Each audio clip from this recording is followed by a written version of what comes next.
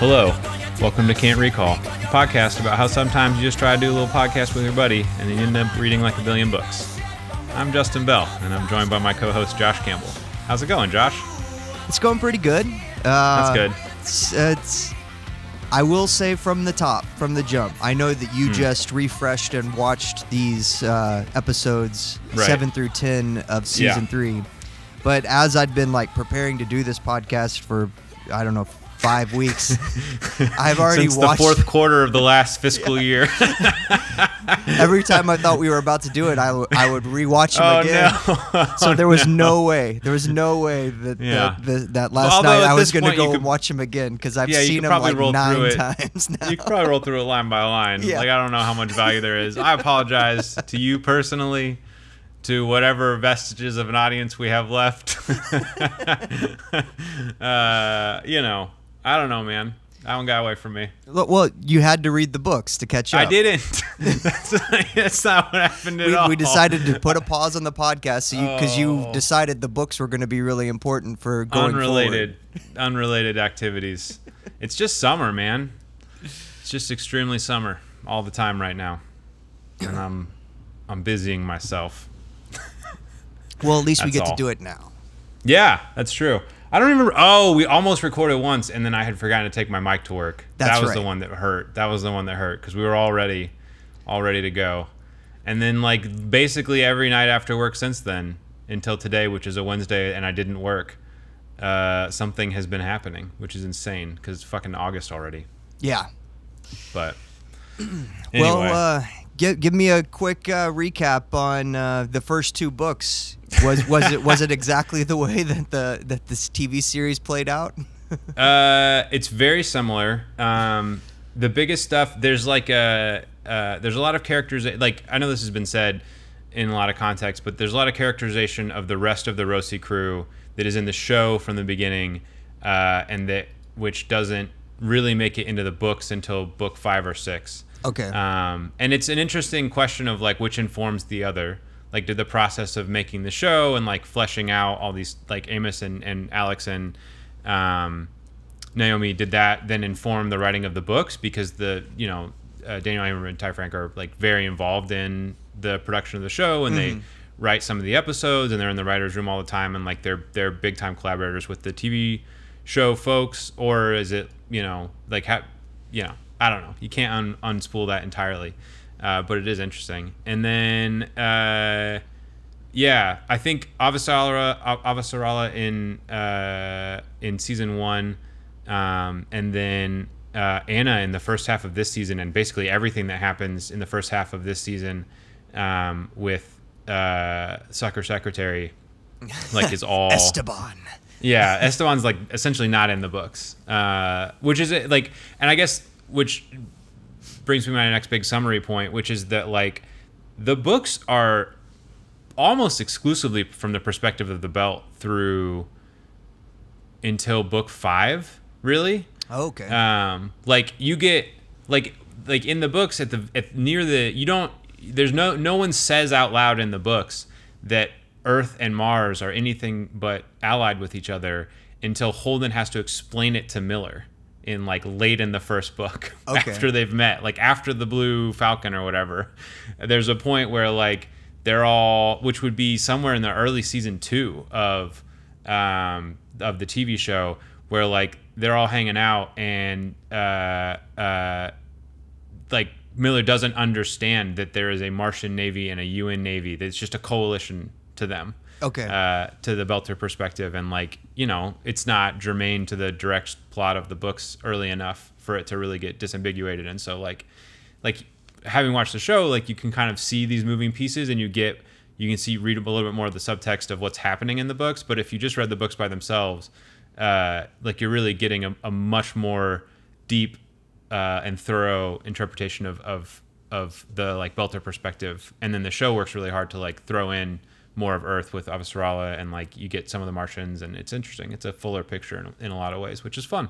They're both really good. So yeah, well, that's interesting that the books direct it from the Belter perspective, because that would be like, I don't know, you take the perspective of the oppressed people Like go back, in history and choose anybody and be like, I don't know, does everyone, hate Rome and Egypt all like equally, but even though they might be against each other, but all the subjugated masses really don't give a fuck which one it is. Right. And I think that the interesting choice about Miller in the book and then also in the show is that to like take your analogy, like he's sort of at the long end of the string. Like he's Rome's Parthian tax collector out on the Danube or whatever, like, or not, Parthia is the wrong one.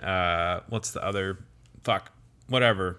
The one that's now like in Romania. That's what the culture I'm trying to think of, whose name I can't remember. Doesn't matter. But he's out like on the edge of the empire, trying to do the empire's business, but of the place. And so you still get like a lot of like, you get a pretty deep perspective on what it's like to live at the edge of this, at sort of the edge of the Inner's control, which is like really deep and neat. And then Havelock's in it. He's much less of a fucking weirdo. Like he doesn't do the whole like trying to, like, he does a little bit of like trying to learn the various like emoting with your hands, but it's not sign languages mixed with the Creole. Right. Well, and then they do a whole thing that it's not so much a sign language, it's just like shrugging, except you do it with your hands, because those are the only things that are visible, and they do it in the same sort of instinctive way, like it's nonverbal communication as opposed to like replacing language, or not replacing language with a different language. There's no sound in space. Yes, accurate. What else? And then, I guess Havelock, the other thing is that Miller just like talks him into leaving the station at a good time. Like he just sort of like, he's like, all right, yeah, no, that makes sense. This is going to get rough. Why don't I just turn the lawn? He doesn't get crucified with a bunch of I don't think so. Steel it's bolts. Been that also, for the context of the audience, I read the first book like the week we recorded last time. So the first book's far back for me already. But then, so I guess to dive into this, in the books, you don't meet Anna until she's on the ships headed to the ring. Okay. And like I really enjoy the character in the book Anna much more than the TV show character, because the TV show character, like, they're trying to meld two things that I think are really disparate and are really tough to combine. So for example, Anna in the books is not important to anyone. She's a total unknown. She's a Methodist minister who happened to be on the Jovian moon that was like closest in the solar orbits, where she was literally just the most convenient person to be the representative of the Methodist faith on this trip out to the ring. Okay. Like, that's it. She was the furthest fledged Methodist, right? In the solar system. Who was like close enough to Uranus. Then yeah, exactly. She was far enough out. She had enough like training or indoctrination. Not has pejorative sense that I'm not trying to. She was enough a part of the faith that they felt like she would be a good representative, and she was the most convenient. She was like the point where the Venn diagram met on like close enough, and like also went to the right school. Okay. But beyond that, like, absolutely nobody gives a shit about her at all. Like, she has no special importance. The only reason she goes to the ring is that everybody goes to the ring. There's no like getting off and flying back. Yeah, we all need a representative for this alien intelligence we're about to encounter. Everyone needs to be represented. Well, and that there's an element of that. Like, it's what's preserved is that they go through the ring chasing Holden. Like, there was no intent to go through the ring until all that stuff. But there's also no like she makes friends with the fancy lady, but sort of by accident, and like Anna's internal monologue is mostly that this lady's super embarrassing. Yeah. Like, throughout. Like, there's no like appeal to try and get to stay. She just goes through. She just is on the ship, and the ship goes through. And then the other thing is that because of the way they built Anna in the first half of season 3 in the TV show, they have to do kind of this like quick turn and like have her like dive into this sort of very narcissistic perspective, that culminates in I've forgotten his name, but in that one officer killing himself. Yeah. And book Anna, number one, so the first third of book 3 is not in the TV shows at all. It's just not there, which is fine. But in the third book, Anna spends a ton of time on the flight out to the ring, developing a community within. Like, she starts doing services, and like she's extremely focused on the people on the ship with her, and like is super tuned in. And then after they go through the belt or through the ring, and especially after the slow zone where the speed limit gets restricted, she ends up being like a conduit and eliciting in her role, like ministering to people and in trying to support them, and is very motivated by like being there for these people and given purpose by it, where you get, there's a lot of interesting dialogue and interesting expression from other characters about like, because they trust her and they know her and they've got this rapport, whereas like it's just sort of like we know who Anna is because Anna was in the first half of the third season, so all those possible perspectives that are then expressed by all the people that she gets to know on the ship in the book, she just has to like find a way to work all those in. For like a couple episodes of TV. It's because they had to. It's because they brought her in as the guiding conscious force of Esteban. Right. Like, now she has to play out this arc where she has guilt over the way like that all went down because she wasn't able to like save Brazil from getting hit by nuclear weapons from space. Right. And Aaron writes, laid that whole bag on her as if it's like it was all her fault. If she had never showed up, that probably wouldn't have happened. Yeah. And so now she's like just stripping herself back down to her roots to try to be like, okay, I'm just going to be righteous. I'm going to be like, going to be as Christ-like as possible here. I'm just, going to be this conduit for good. I'm here trying to represent all the best things of humanity. And then we just get to see her continue to fuck everyone up. Yeah. Plus, in the books, she's like a very, you get a lot, like, she's much less of a polemic thinker. Like, the very first thing you get with her is that there's a guy in her little community on this moon who, I think if I remember right, is like abusive to his wife physically. And she essentially figures out that it's like escalating and it's never going to end. And like, so her version of morality is that, I can't remember the exact mechanism, but she basically like puts her thumb on the scale and like communicates to the guy, like, you're leaving now. Like, your wife's never going to leave you, so I'm going to get you to leave. And if you don't, like, here's what's going to happen to you. And I think, if I remember right, like, goads him into slapping her once, like goads this guy into slapping Anna, and then has that recorded and is like, well, now I've got you on tape, like, physically assaulting me. Doesn't matter if your wife never is willing to, like, I'm going to report it. Yeah. I'm going to report it. You're going to go to jail, or you're going to leave and never come back. And like, it's a more complicated character. Like, that's a very complicated thing to do. Like, and like Anna's, like, her perspective like carries through of like a much more, like, she has a firm sense of morality, but the way she handles each situation is less sort of I don't know, plug and play is the right word, but way more reactive. Like, she's a deeper she sees the world like more strategically, I think, and is reacting less and like acting out, like trying to move things the way she wants them to be more. Yeah. All of which is lost in the TV show version, which I just think of as an entirely different character. Yeah, I think she's created for the TV, for the show, right, and they had to carry it out. And I think it's like there is something going on with the whole.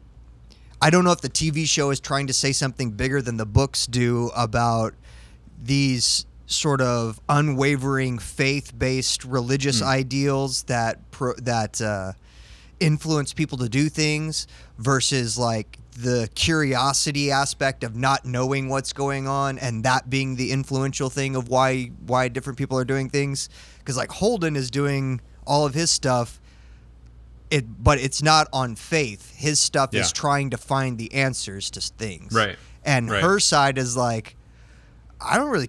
It's just like it is very much a faith-based. God put me here for a reason, and I have a special purpose to be here, and it's all going to work out because I'm the extra special one that was created just for this moment, type of thing. Yeah, yeah.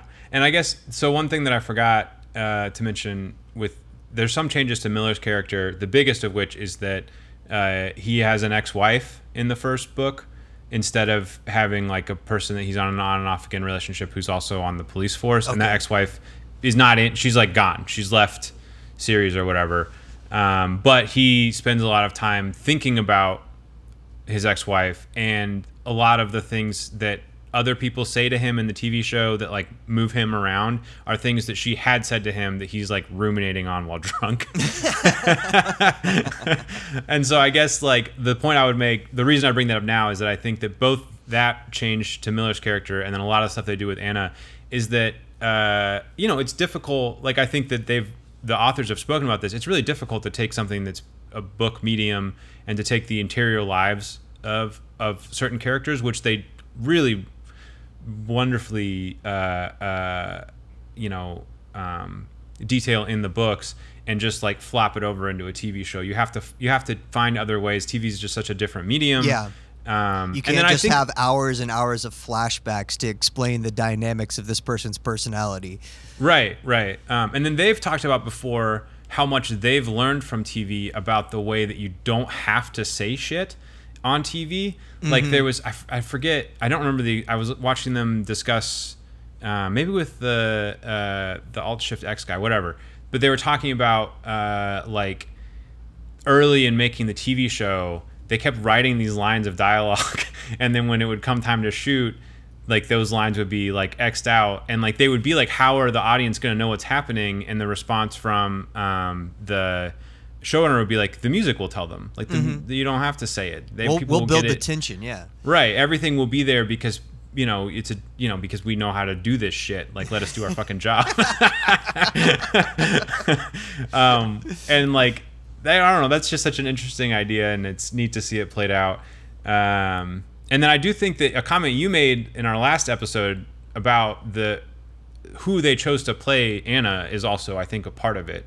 Like that, I don't know if they cast her early enough to write elements of the sort of character that we as an audience expect out of that actor. You know what I mean? Yeah, but there is like a symbiotic, like, TV is so much built like brick by brick upon itself. Yeah. And books, of course, are too. But like you get more time to like, lay out your thesis in writing, to be very literal.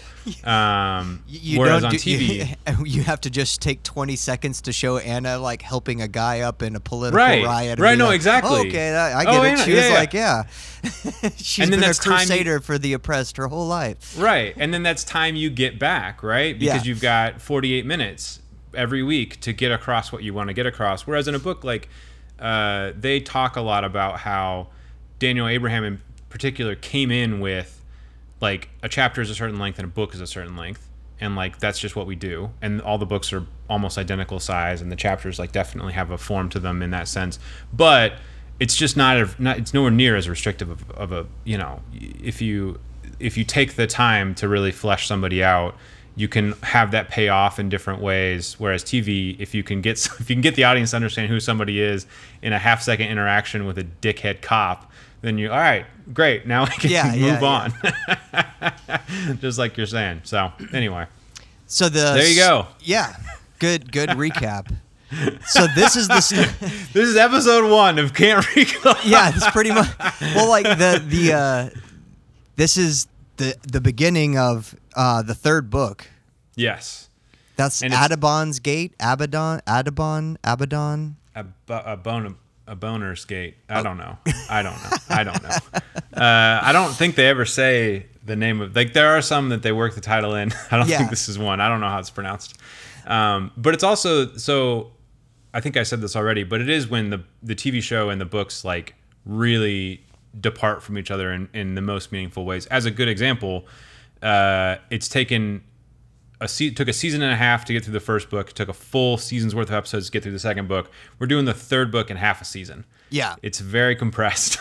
Well, and they skip just 6 months into the future from where we just left off. And all that shit is in the books. Like everything that sets up how the TV crew gets on this damn boat is in the book in like a fairly large amount of detail.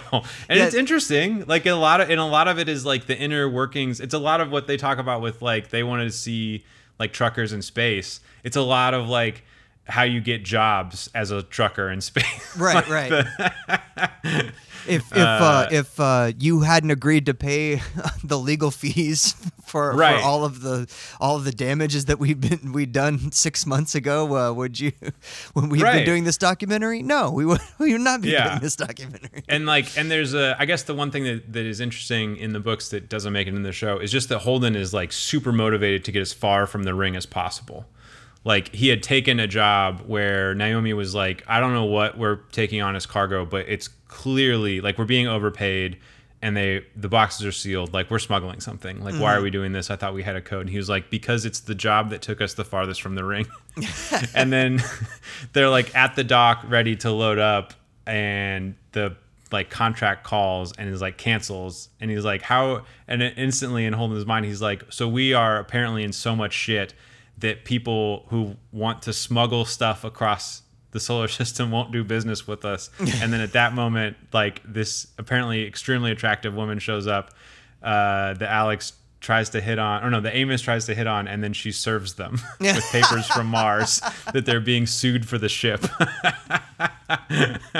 which is the shit that they're in that then enables this production company to like pay their legal fees, quote unquote, so they can continue to operate as long as they'll go to the gate.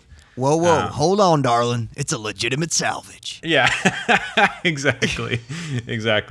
So, whatever. That's basically the first third of the book. That and then like way more building in and building up Clarissa.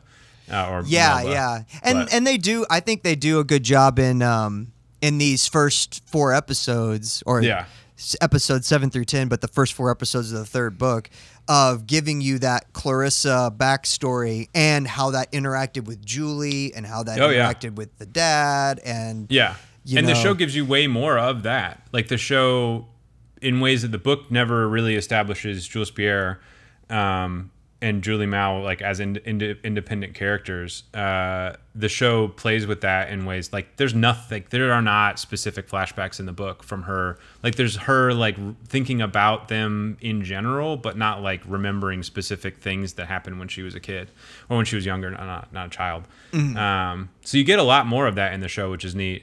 The book also has like is way darker. Like she kills Ren and then breaks his body into pieces and shoves him in the locker that's in her personal quarters. Oh, and like instead of seals just and seals him in with a bunch of like foam, like so that he doesn't rot. Yeah. And then later on has to move, like she's gonna get transferred to a different ship, so she has to break him out of the foam and put him into her like locker, like her, not her locker, but her like her storage, her foot locker, and like put him in more foam. So she's like her level of commitment and how long it takes her to feel bad about it is like, a much longer, slower curve. Yeah.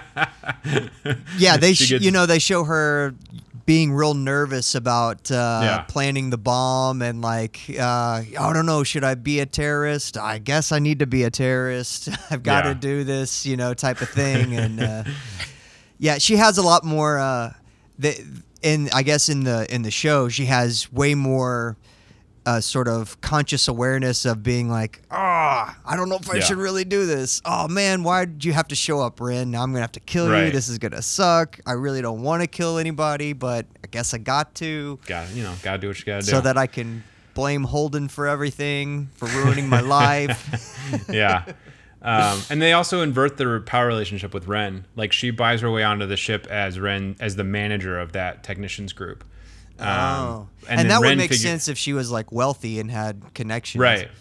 And then Ren figures out pretty early on that she actually doesn't know what she's doing. And like she levels with him to an extent of like, I'm trying to make a change in my life and I took this job and I had some buddies who helped me get it, but like, you're right. Like I'm not really, and then he puts his arm around her metaphorically and like teaches her how to do her job while also teaching her all the technician stuff. Like it's a very like the friendship that they develop is like a lot deeper. Because they've got a third of a book that's not in the TV show. Right. So well, yeah, and you've got the whole the TV show just skips like the last thing we saw of the proto-molecule was the big zit pop out of Venus. Yeah. And the spaghetti monster. We in 6 months it was able to get from Venus all the way out to the orbit in between Saturn and Uranus. Right. And construct itself into a ring. Yeah. And I think the show does a really smart thing by introducing, what's his face? Mineo. Mineo. Yeah. Yeah. Because I fucking love Mineo. I think it's important to remember, like, we've talked a lot about, like, the belt and everything is happening, like, between the belt and the inner planets. And then we've had, like, a couple skirmishes on moons that are out in the gas giants, like Saturn and Jupiter. But not like a ton of stuff going out beyond any of that. Right. And like to get that far out is way, way, way, way farther than like the distance from the asteroid belt to Mars or any of those things that we've already been, struggling with like communications over distance and all of that type of stuff. Yeah. So the thing that they do with Mineo is awesome because... not too long ago, Eric and I on the Writing the Taurus did Voyager 1 and 2. And the first time I saw this season of the Expanse, or this episode of The Expanse, like all I could think about was the slingshot path that they sent those two ships on in order to get out to the outer worlds. Yeah. And they had to use these slingshot methods in order to get those two spacecraft out into deep space. They would just never get there if you just launched them in a straight line from Earth. Right. And his whole ship and his like whole bit is designed as a slingshot racer to figure out those crazy forces of gravity that you can use to whip yourself around and get like way more velocity in order to make these distances a lot shorter. Yeah. So I love how he starts and he's just done like the Jupiter run, And he's like, hell yeah, I can't wait. Everyone's going to see my top scores. Just did it faster than anything's ever done it before. And right before they're now about to announce his scores, he sees the first thing about the ring starting to develop. And he's like, oh my God, what the hell is this bullshit? Well, I guess I'm going to have to just... They'll really hear about me when I finish this Saturn jaunt. And that's the way it goes. Like with Voyager, it was like we did Jupiter and we both did a slingshot path that took us directly to Saturn. And then based upon how the mission went with Saturn, like Voyager 1 continued in one direction and Voyager 2 was able to slingshot around and continue to Uranus. So he does basically the exact same thing. Like Right. But it takes him like another 3 to 6 months to complete that whole journey. So we're getting that time. Now we're contemporary with the ring being done and Holden getting out to the ring, and we're sending the UN ships to the ring, and the belt's got the fucking Nauvoo going to the ring. Right. The Behemoth. Going to the ring. And so he gets back from the Saturn jaunt, just breaking those records with blood coming out of his nose because he almost melted his brain with G-force. And still the news is just talking about James Holden going to the fucking ring. Right. And what they do with the show that's really fun is that like in the books there, like he's a point of view character for a little while. And you do get you get a literal sense of time on it. And in the show they summarize it with like some like phenomenal. I mean, some of the songs are good and some of the songs are bad. They're great. But some of the songs are good and some of the songs are bad. The second one, the one that's the montage of him flying past all the planets, that one's fucking incredible. That's a great song. But they also, like, as we all have learned from the Jake bet payoff, like they give him this monster beard by the time he goes through the ring. Yeah. And like, I don't know if 6 months, I think it's longer. I mean, he has at least a year's growth of beard. Oh yeah, he's still after the slingshot from Saturn, he's gained enough momentum, but he still has to make the trip to Uranus. Right. Exactly. And the book is good about like getting into how fucking like the ring is not close to anything. The ring is not locked to anything. Like it just went wherever the spaghetti, like where the squid wanted to, and it built itself. And then it's just sitting there. So yeah, everything is far from the ring. But anyway. Yeah, and to like give you the sense of time, like Mineo, you know, he's doing all this race for the glory of the belt, but also because, you know, he wants to impress his girl. Yeah, who in the book is also his cousin, which then makes his brother's actions quite remarkable. It's weird. That's weird. Yeah, it's a lot. But yeah, so he completes the Saturn bender, and he, you know, messages his girl. He's like, I know it hasn't been on the news, but did you see? I broke the record. Oh shit, she's already sent me a message while I was. Oh no. And it's the Dear John message with your brother walking behind, like, hanging dong. Which, like, I mean, I get it. That man has got a lot going on. She's like, I'm just so lonely. You know, you've been in space for months. He sees the real me. Yeah. Oh, tough. It's a tough thing. Which cues, like, my favorite song, belter version of a song that's played in the show, which is I'm All Alone, which is a belter rendition of All By Myself. Yeah. I'm just going to play a little because it's so great. Go for it. Oh, it's beautiful. Mia, sénteme solo a mí. Guanya pele, boy, I'm home. Skip to the hook here. If I can.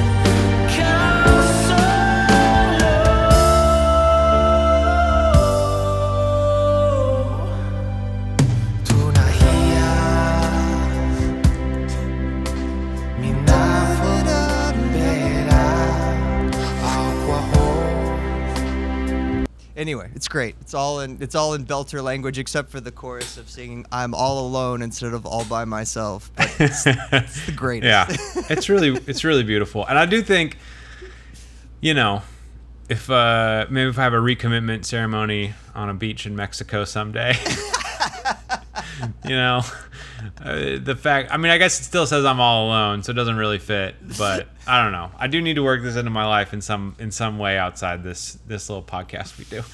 Yeah. So poor Mineo's floating in his sorrow, just broken up, doesn't know what to do. But then he's, you know, watching the news feed comes on again. He's like, you know what? You know what's gonna win this love back? I'm gonna send her a message and saying, I don't care what happens. I know what to get you back, baby, is I'm going to be the first person to go through this ring. I'm going to make it for the belt. Claim it for the belt. It's going to be for us, baby, just me and you. And he, you know, sets his course. And right before he gets there, he gets the message back from her that's like, you know what? If you do this, I'm totally getting off your brother's dick, and I'm back on your dick, buddy. Well, and she's got, like, her posture is like, I don't know how to say it. She's very boob forward. Like in the last message, like she was just kind of there, and in this one, it's a different message. It's and Mineo's eyeballs turn into like the cartoon wolf from, you know. Yeah. The dinner place. Yeah, it's good. It's a good scene. And then, you know, then he goes through. He avoids the Thomas Prince shooting him down by saying, my drive, just having trouble with my drive. What? Yeah. In both, he's like such a fucking dick about it too. He's like I'm trying to play like the dumb belter or whatever, and then the second like he crosses the threshold, he's just like, fuck you guys, bunch of dumbasses. But then we get the great moment. What we realize what's on the other side of the ring is this giant slowdown zone, and it basically arrests his ship from going all of the speed it's generated from one slingshotting around Jupiter, then slingshotting around Saturn. It's gained so much speed. It's going a fraction of the speed of light, like faster than the drives can actually propel it to.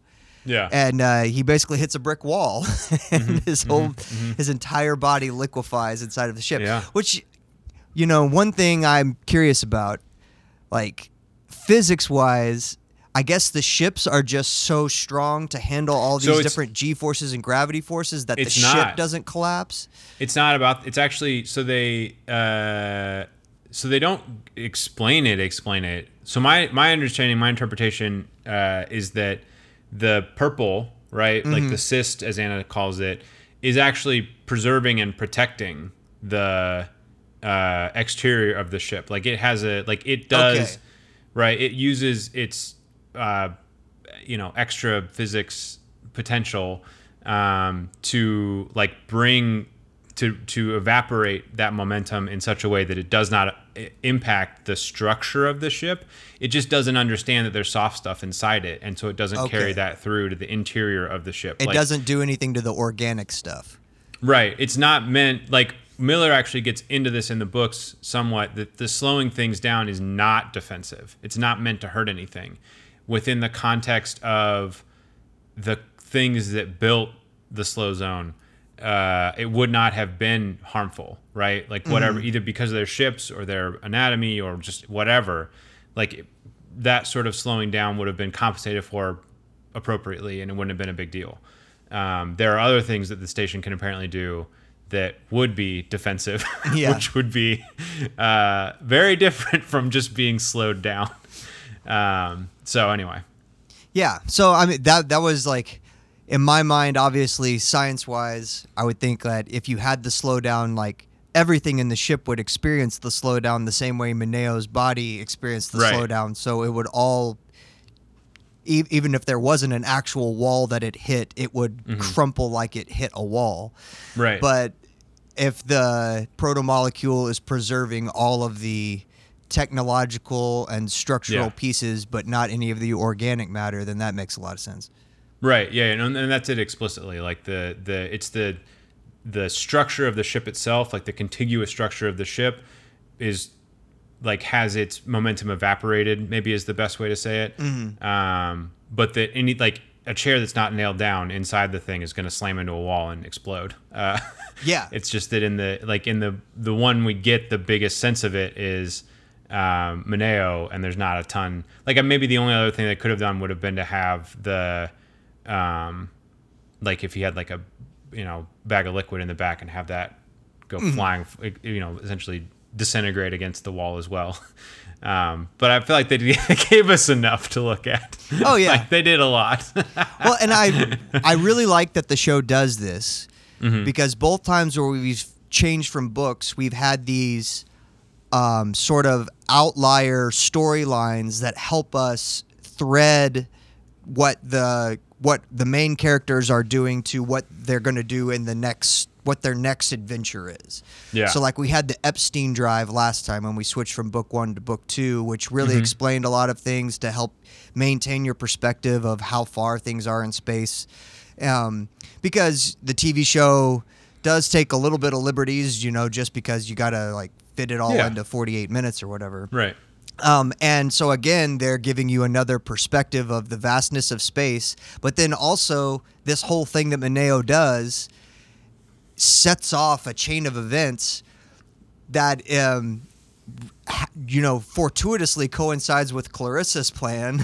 Yeah. and essentially sets where everyone was in this mode for a 6-month period of, all right, maybe we're all in this together against this ring thing, and we should all, kind of have Mars, Earth, the belt, all sort of have a kumbaya moment.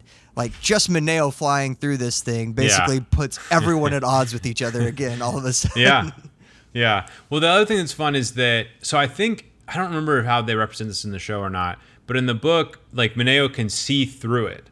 Like that sort of opacity isn't there until he contacts it. So he's got it all set up thinking he'll fly through the ring, and then he's like got it set up to like slow himself down on the other side and these sorts of things.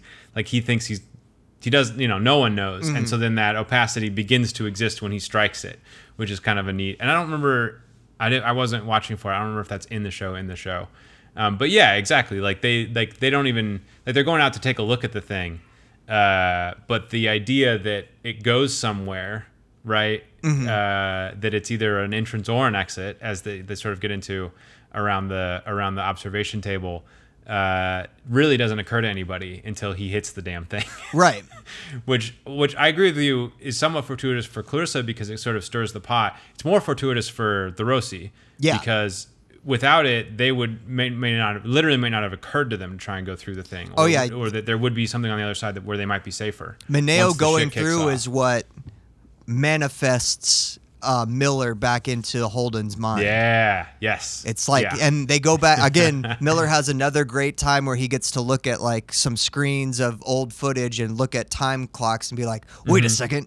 Right when Mineo went through that is when I had the vision of Miller. Let's go back Yeah. and look at the security footage. He's so Yep. good. It's like his favorite thing. He's Yep. really good at it. And that is like that's like straight up. That's a whole scene from the book. That shit is right on in there.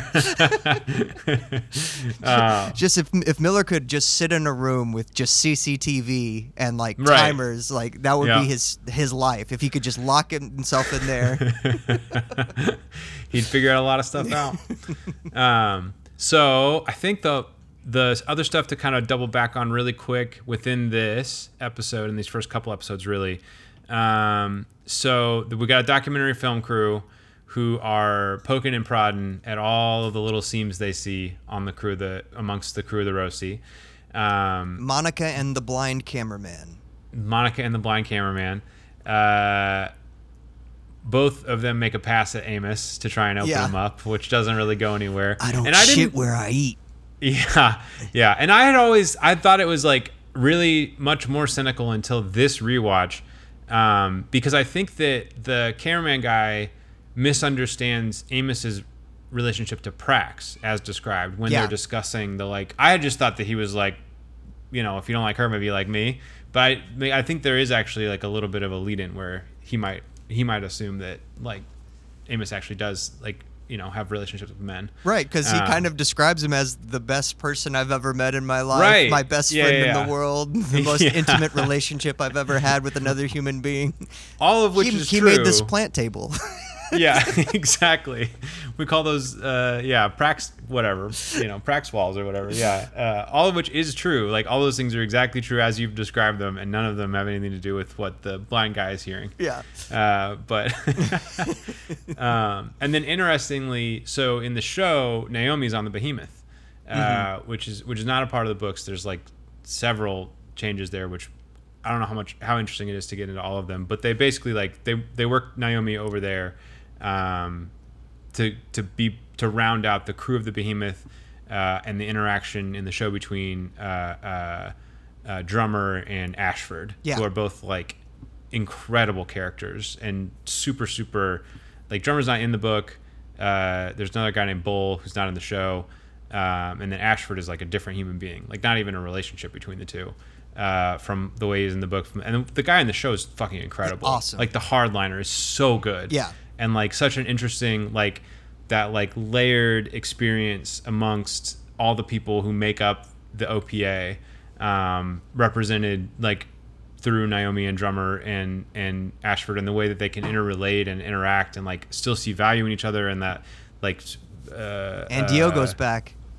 and fucking Diogo, hell yeah! And the fucking dressing down Diogo Yeah. gets, where it's like yes, like we are factionalized, but we are knit together, and like you will fucking respect the chain of command. Yeah. This is no it's longer good. the bunch of random gangs on the streets, buddy. We're trying to be Right. legit now. yeah. And then and the stuff with Pixie's interesting. Like they like It seems a little like watching. It's probably just because I watched it so many times too, but sorry again. it seems a little bit like not a thing that the Expanse has done before, and where it's kind of like, okay, we're gonna have like just a thing that's only gonna be about 5 minutes of a storyline, and it's just gonna advance this deal here, and then we're gonna just so we can have like Naomi and Drummer have like a communication moment. I don't know. It felt much more like a like a procedural drama or something that you would see on like network TV, like a storyline that would have been written into, ER or something. Yeah. Yeah. That's fair. I think in the book so there's a guy named Bull who is the third in command on the Behemoth, but he's an Earther, and he's like very, very competent, and basically gets sent by Fred Johnson to try and like make this shit work. And then Ashford is like he's a sort of political appointment. He's just from the right faction, but not actually qualified, and is the captain, and is like a born in the void belter, and so that's how he ends up captain. And then there's another character named Michio Pa, who is the XO, and all three of those three characters are like totally broken apart, scrambled, and remade into the Naomi Bull. So there's not a like perfect analog for any of them, but Bull goes on a crusade against Pixie for like a full chapter. Oh, okay. Because it's like an endemic problem where he as like a security person and high up in the command staff, it's not as much of a like focus drug, and it's much more of a like you take Pixie and an 8-hour shift like blinks by. Oh. And so he wants it off the ship. So it's not like amphetamine to get you like really, right, hyper aware. Yeah, no, it's much more of a like there's a slack face that is identified with it, and like it's something when you're on a fucking rock hopper and you have a roughly 8-hour shift of like watching somebody else climb all over a piece of ice, and like you're just there to like make sure that the air recyclers keep running, like you take it and your shift is over, and like it's been fine. But then in the context of a warship, he's like trying to build a culture, like a militarized culture out of the like sort of militia culture of the OPA. And one of the big crusades he goes on is getting Pixie off the ship, which like is the same sort of way that it happens on the show, where like he sees, like he starts with a user and goes to a dealer and then finds the guy who has like the main supplier, except that guy he like fucking spaces right away. Oh. He just hauls him to a door and throws him out, and then reopens the interior and is like, everybody's got 12 hours to put their drugs in. Anything after that, you're getting the same treatment he did. This is your one chance at amnesty. Well, yeah. So I guess it's good the way they did it in the show then, to like establish Drummer is trying to be, it's like her first chance to be the leader. Right. Right. And so she, just like any time you've ever been put in charge for the first time of something, like you're probably maybe way too harsh on some things, or you don't know exactly where you're supposed to like establish the draw the lines in the sand, right, or necessarily show your strength and then show your mercy. And so she's going through that. Like she's obviously trying to figure out like, where does she fit here? Is Ashford showing up because like he's just there to replace her because she doesn't have the experience? So she's definitely feeling threatened by it all. So her response to the Pixie thing of basically being like what the guy in the book does, wanting to just immediately space the guy. I get it from that sort of like, I'm trying to establish my legitimacy here, and maybe the way to do that is through like fear. Right. Right. Maybe I was too lax in the beginning and all these people are fucking on Pixie, and now I'm trying to like right the ship by really swinging the pendulum the opposite direction here. Yeah. And Ashford, I think, is just, he's a great character because he comes on the ship, and because of the way that both Naomi and Drummer react to him, you think that he is some sort of he's going to come in and have subterfuge and cause a mutiny or something on board. And you also get the idea that he is some sort of space pirate. Yeah. And a good one.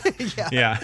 Because he gets on board and he sees like someone that he had obviously done a lot of wrong things to during the old space pirate days. And the guy tries to swing on him, and he immediately takes him to the ground and chokes him out and says, "Look, I'm just apologizing. That's what you wanted to hear, right?" We're good, right? Yeah.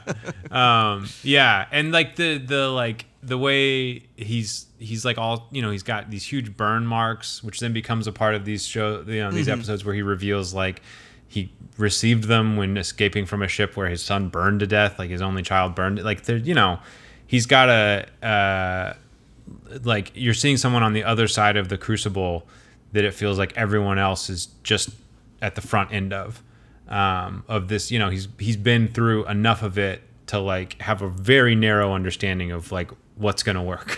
Yeah. And like he's much more of a, like, I think what's interesting about the show is that Drummer, Naomi, and Ashford are all super competent, right? Like you're not worried about any of them doing something that's the wrong move in that moment. It's which of their like philosophical understandings of humanity is like the most not right, but is the best fit for what they're trying to do. And like there's much more of a like nuanced characterization of these three people who through different experiences are now trying to like knit together, build some kind of functioning warship.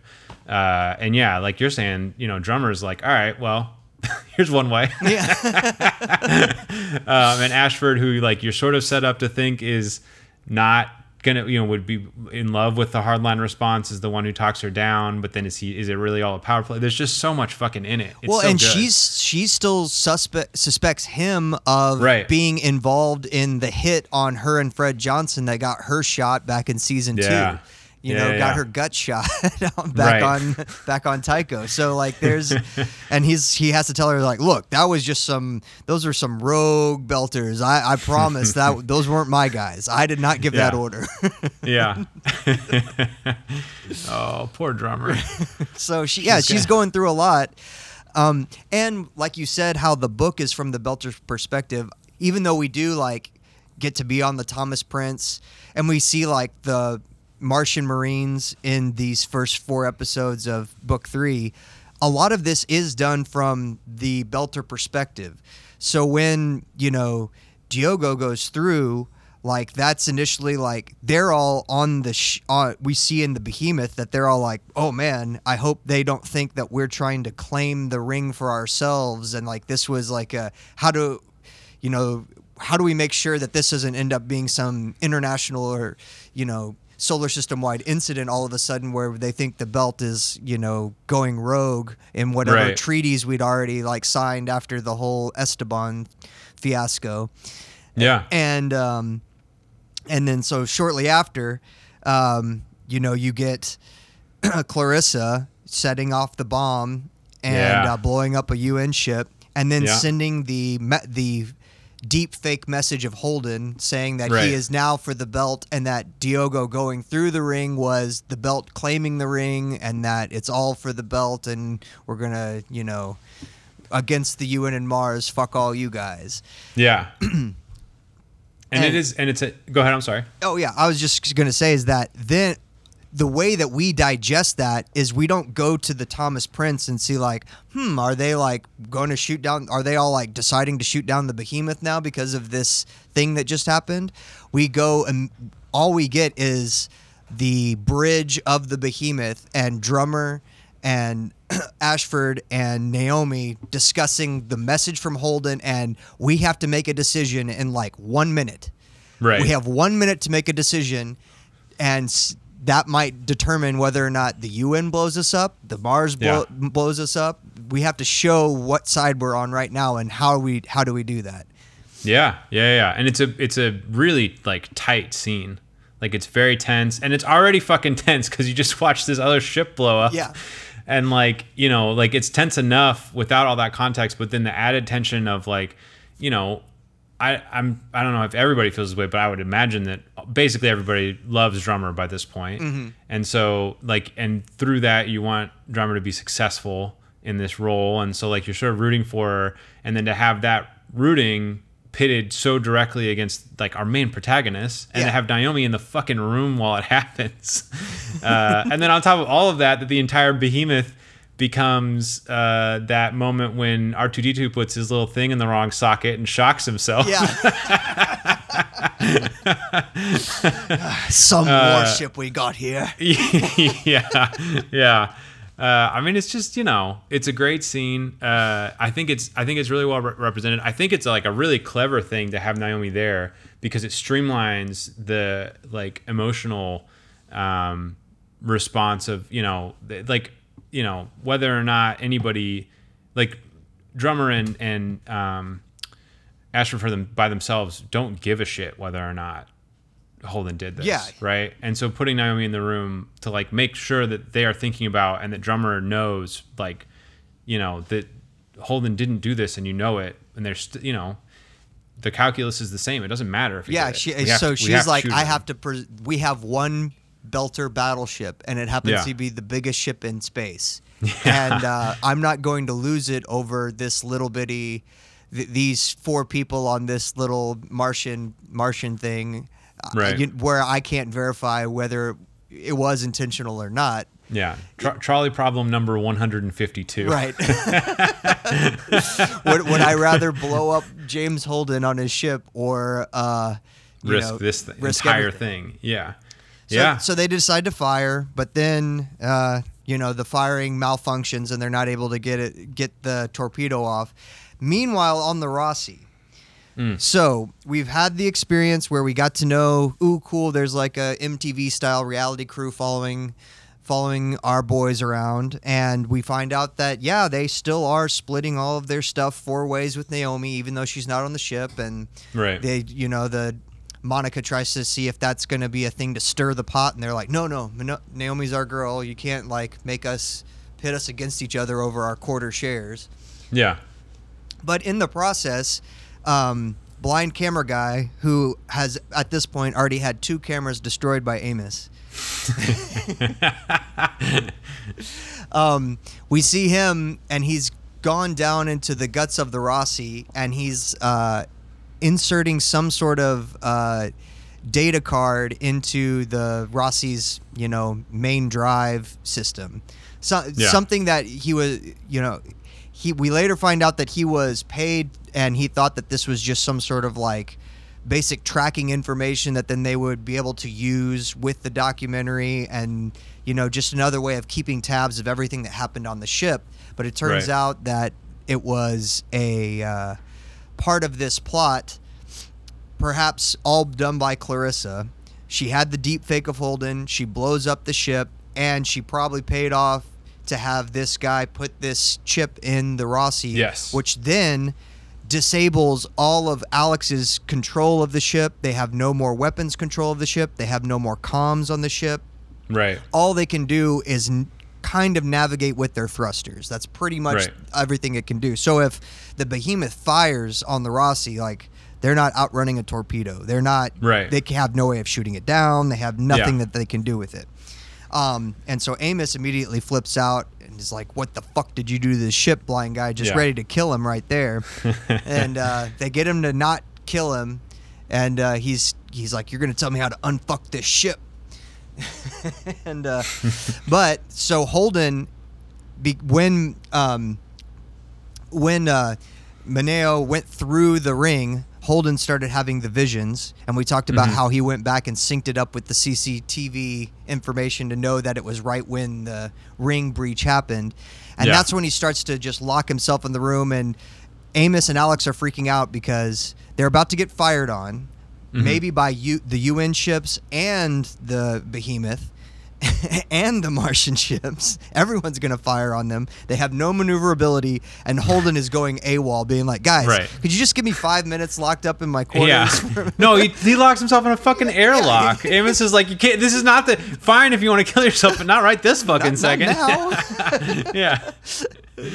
Oh man, and we get the Holden. "Amos, have I ever asked you to trust me before?" Yeah. No. No? So if I do it now, you'll trust me, right? Yeah. And it is like, so, so I think the only thing that's like kind of interesting that's added is that, like the thing that the blind dude installs is 100% like supplied by, by Melba, and then also that it's been feeding the video straight back out to her, which is how she built the deepfake. Okay. So she's been like harvesting their video to use the software to make the deepfake like out of, so it looks like him then.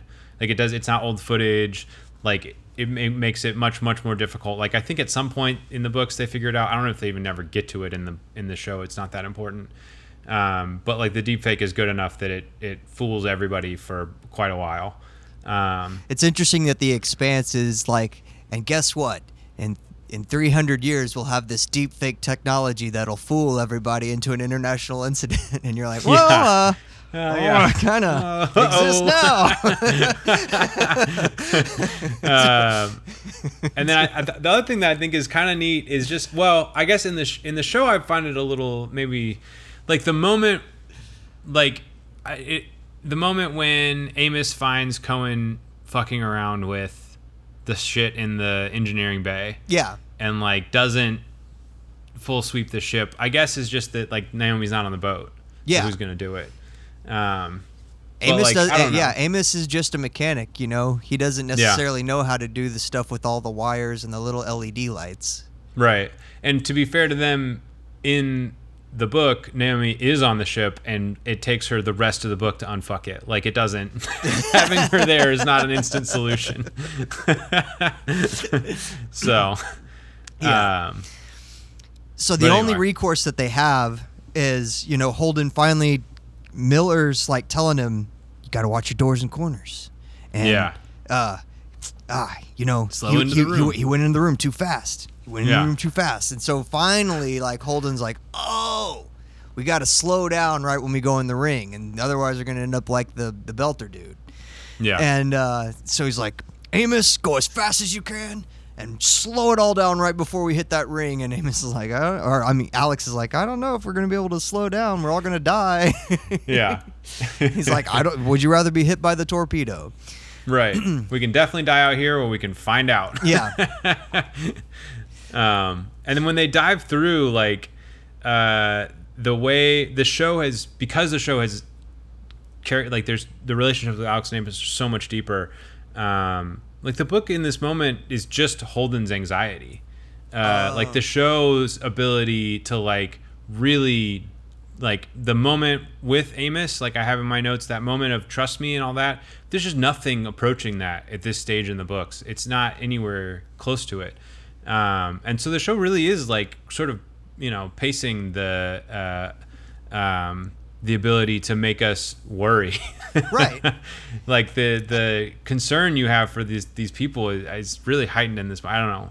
It's good. It's extremely I good. like how Alex is so unconfident in Holden's state of mind that even when Holden comes out and is like, okay, this is what we're gonna do, he's like, no, fuck you, man. You've gone insane. We're not gonna do anything you say. And Amos just has to look at him and be like, no, we're going to do what the cap says. And then Alex does it because Amos like is the one that bridges the gap there. Yeah. Yeah. It's a really fun interaction. I like it a lot. I like how fluid it is. I like how, like even with Holden being not only the captain, it's such a flat structure between them that they're still essentially voting. Like Amos votes with the captain, so they go through the ring. Yeah. Like it's good. 2-1. Yeah, exactly. We're not gonna wait for Prax's vote this time.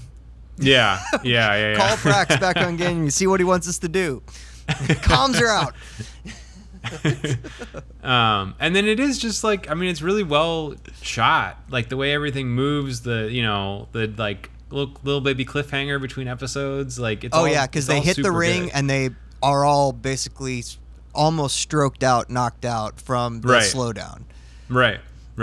Although they must have slowed down, they got below the speed limit before they went through the ring because they're not caught in the purple. Right. Yeah. They got just enough, but it didn't slow. They didn't go in slow enough so that when they got into the slowdown area, they felt nothing. Like they felt the G forces enough to where they're all passed out and bleeding from their noses and stuff by the time they come to floating in the ring. Right. And then the also, like, it took me so long to figure out what the fuck was going on. Like I think the first time I watched this episode, I watched the last 10 minutes like 2 or 3 times because it just is like it's so disorienting. Like it's like I'm curious if it's a different experience with the like the explanations, the audio descriptions. The audio descriptions, thank you. Or if it's similarly sort of just like what the fuck, because I couldn't tell, like none of it doesn't make any fucking sense. It's very, I mean, they do a good job of describing it because you know they're running from the torpedo, and then when they get in there, like there's no purple stuff around the Rossi, but then they got to explain that the torpedo is like caught up in the purple stuff, but it's still like tracking them.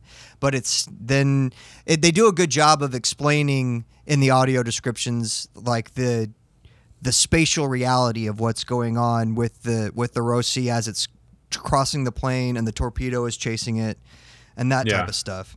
Yeah.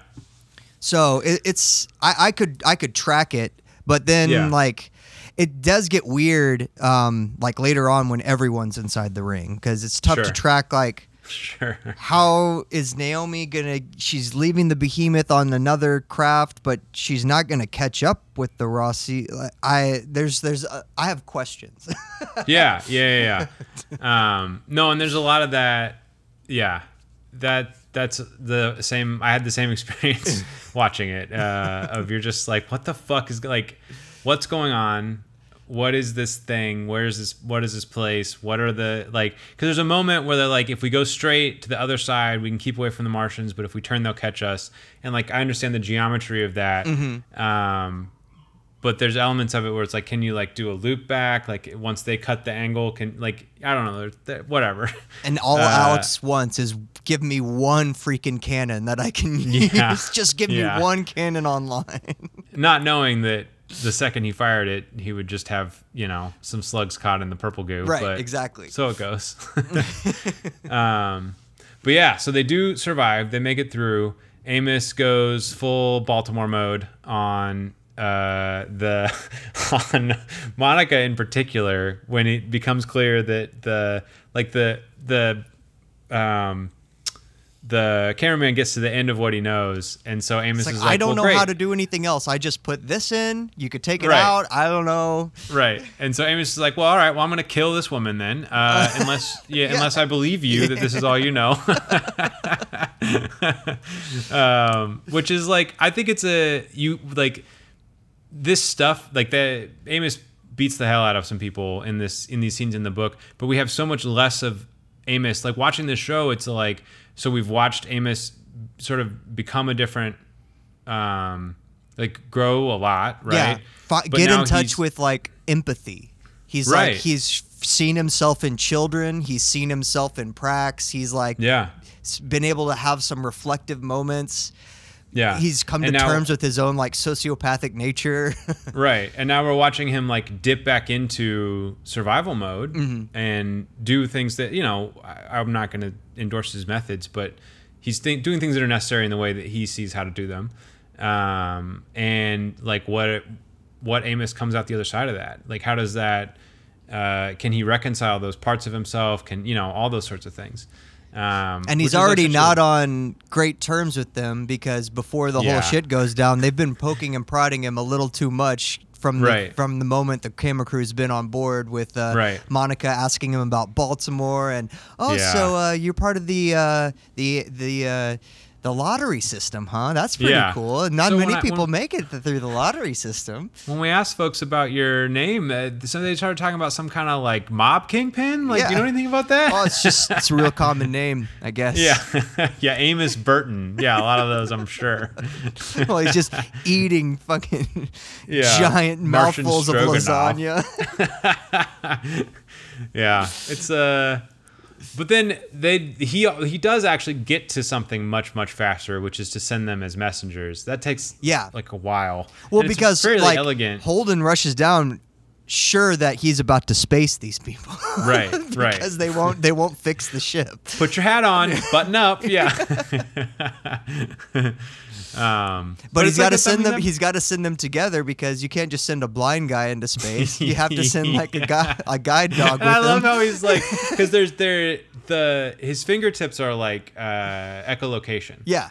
And so he's like, I made him put gloves on. Like I can't. He's like motioning with his hands up. He's like, I mean, he's blind. He's a blind guy. It's good. It's like there's a you lot. You better make sure it's home. I'm about to press this door. Is your helmet on? I'm pressing the button. Which is the same way that like my mom would have talked to me about like, you know, when I'm 4 and like trying to learn how to use a toilet. Like if you don't start with the top button, you're not going to get them lined up. Like, we gotta go. If you can't figure it out, we're just going to get to church and your pants are going to be down. Like we gotta. But anyway. Well, in that.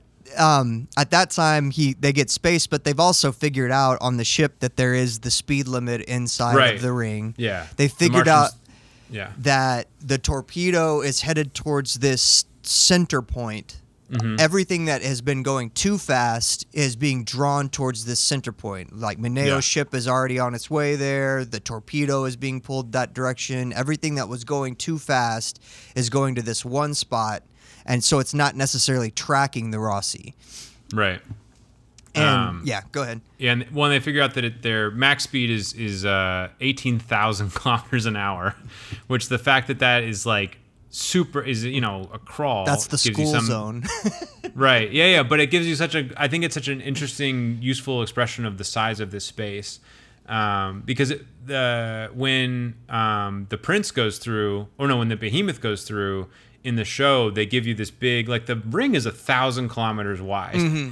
which they say a lot in the books. And I'm always like, man, that doesn't mean anything to me. And then you get this representation. You understand how big the Behemoth is from past seasons. It's like you see the Behemoth. It's like 10 Death Stars. Right. It's fucking enormous. So anyway, the show handles that element well of like, you know, putting the ring in context and then putting the space in context. It's just it's really neat. And then they're just fucking scrambling so hard. They're trying to figure out what to do. I think my favorite scene in this whole season is when Alex goes and knocks on Holden's door. And like Holden comes to the door, and Alex looks terrified, and is like, "Hey, Cap, just is he in there?" Yeah, because Holden is just Miller? All you hear is like Holden talking to no one inside from the other side of the door where Alex is standing. And the door swings closed, and you just hear Holden on the other side go, "Miller!" But eventually, they try to change course. I think is what it is. Like they start moving not directly towards the station, and Miller pops back in and is like, you know, why aren't you going to the station? Yeah. And we get Miller now inside the ring, as he explains it, like has good service. Yeah. The reception is great. He's no longer glitchy. Yeah. And so he's able to like have conversations, and they get the first thing they talk about is Holden's like, you know, you got to level with me. And you get like a couple sentences of text. So one of the point of view characters in the books is the investigator. Yeah. And it's only in these like little interludes, right? Because the book 3 covers an enormous period of time. And so there are points where they skip ahead and you get an interlude of the investigator.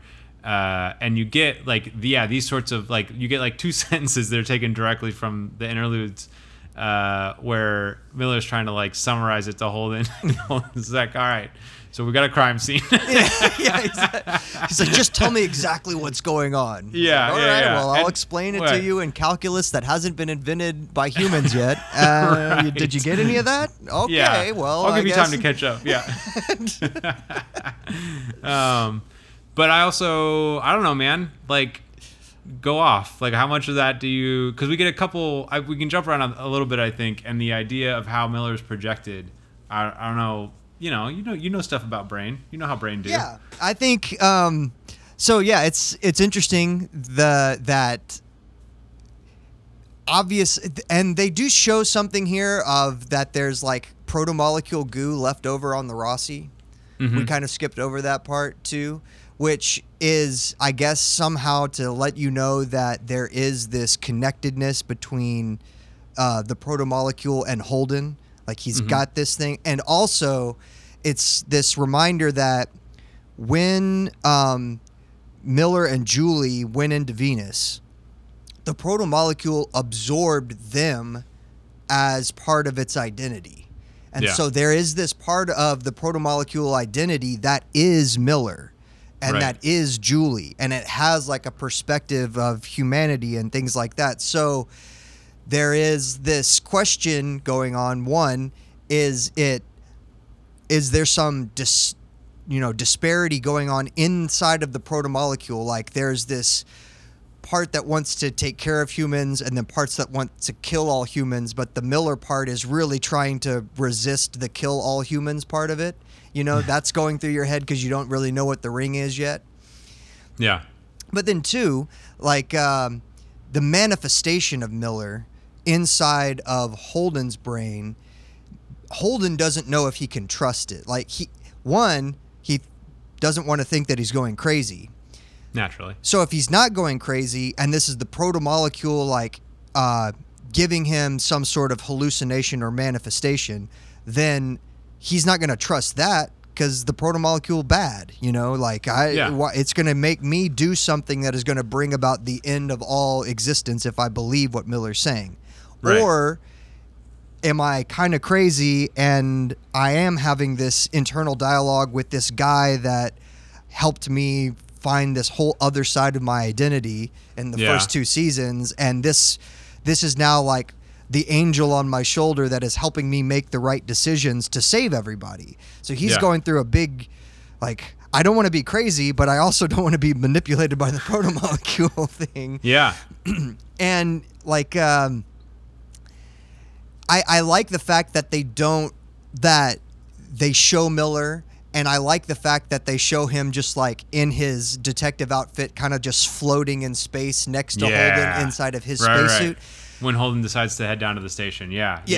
I like that that's the way they do it, because I feel like if it was done like a voice in his head, like it would seem too much like a very tropey versions of schizophrenia or something. You know what I'm saying? Mm-hmm.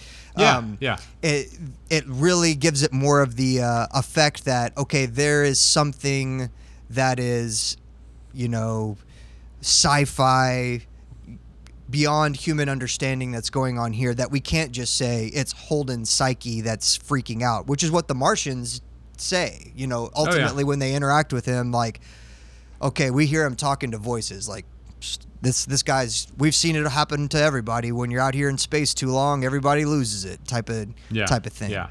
The guy standing on dirt with the 6-shooter from the first episode. Right, exactly. Yeah. So I think that showing Miller lets the audience in on the clue that it's not just Holden losing his mind that, we've seen happen to other people. Mm-hmm. So I'm glad that that's the way that they did it. And because like I don't like it necessarily a lot of the times when TV and movies tries to artistically show what having a multiple personality disorder or schizophrenia is. Yeah, it doesn't dramatize in a way that, like, Silver Linings Playbook in particular drives me up a fucking wall. It's I don't know. This is not the format for it, but yeah, I'm with you. Yeah. And so that I do enjoy it, but I enjoy the fact that no one else can see Miller as well, because then they're all thinking that Holden's insane. But the audience doesn't have to go through the, look at this fucking crackpot. Put him in a fucking straitjacket. The audience isn't doing that. Right. And it is like, I think that the explanations we get for how it functions is pretty neat. Like they get into it in the show in a decent amount of detail of just like the station originally threw out the ring and then using the little bit of protomolecule as a receiver, and then once they're inside the slow zone, like pretty directly, is playing Holden's brain like an organ. Mm-hmm. Like it's, if you imagine every synapse as a key, like it's simulating inside his brain the image of Miller within the context of Holden's other sensory perception. Yeah. So it's a computer that is developed enough and has enough computational ability that it can simulate all of Miller and within its own self simulate Holden's brain, so it would know what it needs to do in actual Holden's brain to create the simulation of Miller inside Holden's head. Right. So that only Miller can see it. And it's just, I don't know, like, fucking A, man. Like, okay, we get it. Like, these people that built all, or not people, these things that built all this stuff had some, like, you know, really fucking powerful technology. But that's, I don't know.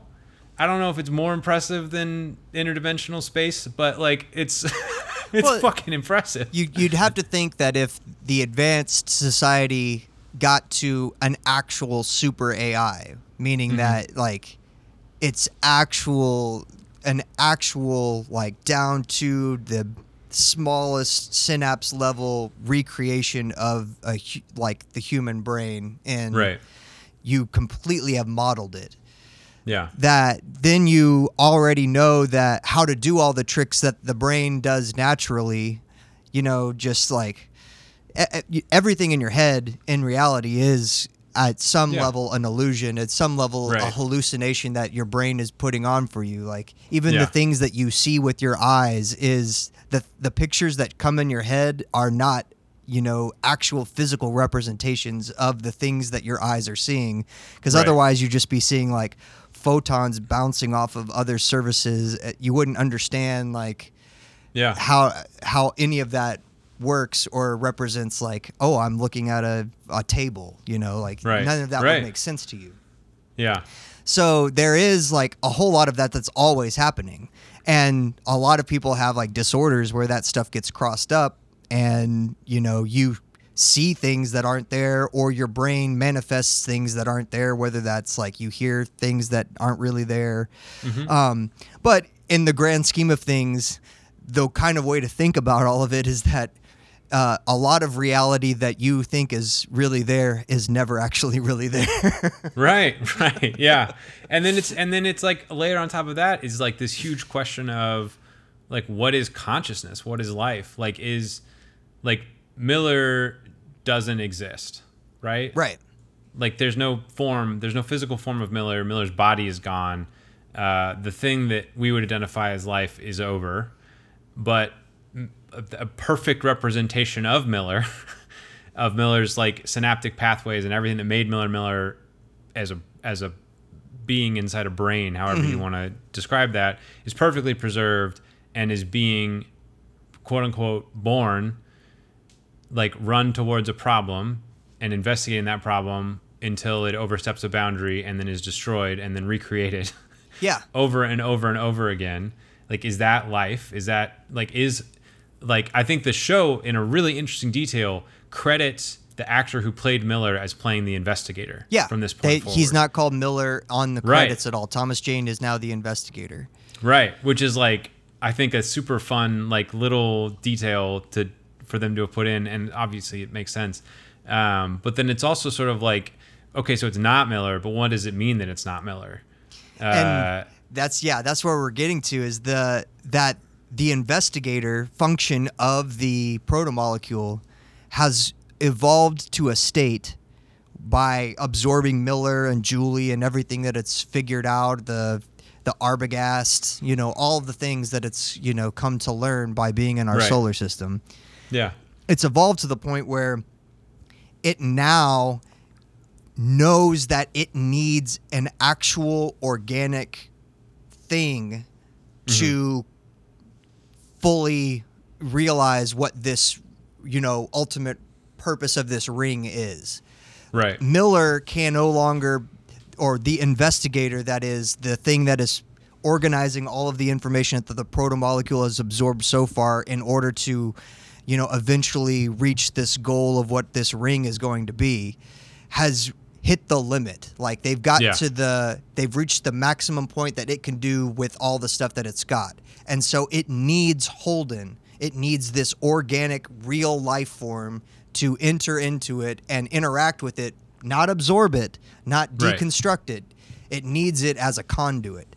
And I think that is really what it's finding. And because it absorbed Miller and it knows Miller, and thus it knows Miller's impression of Holden, right? It then can invade Holden's mind with Holden's understanding of who Miller was and get him to be the conduit. Yeah. And the thing that like is interesting to me, so the book goes into a little bit that there are lots of other, Julie's not one of them, but there are other people that have been absorbed or whatever, that have been copied, however you want to say it. Mm-hmm. And some of them are basically in hell. Like there are some that understand enough of what's going on that every time that they're activated or created or whatever, they just start full panicking and then whatever. And so Miller's personality has been sort of selected to fill this role of the investigator within the context of the programming of this, I don't know if software is even the right word. Yeah, because if they send Katoa to right. Holden's brain, that's not going to work.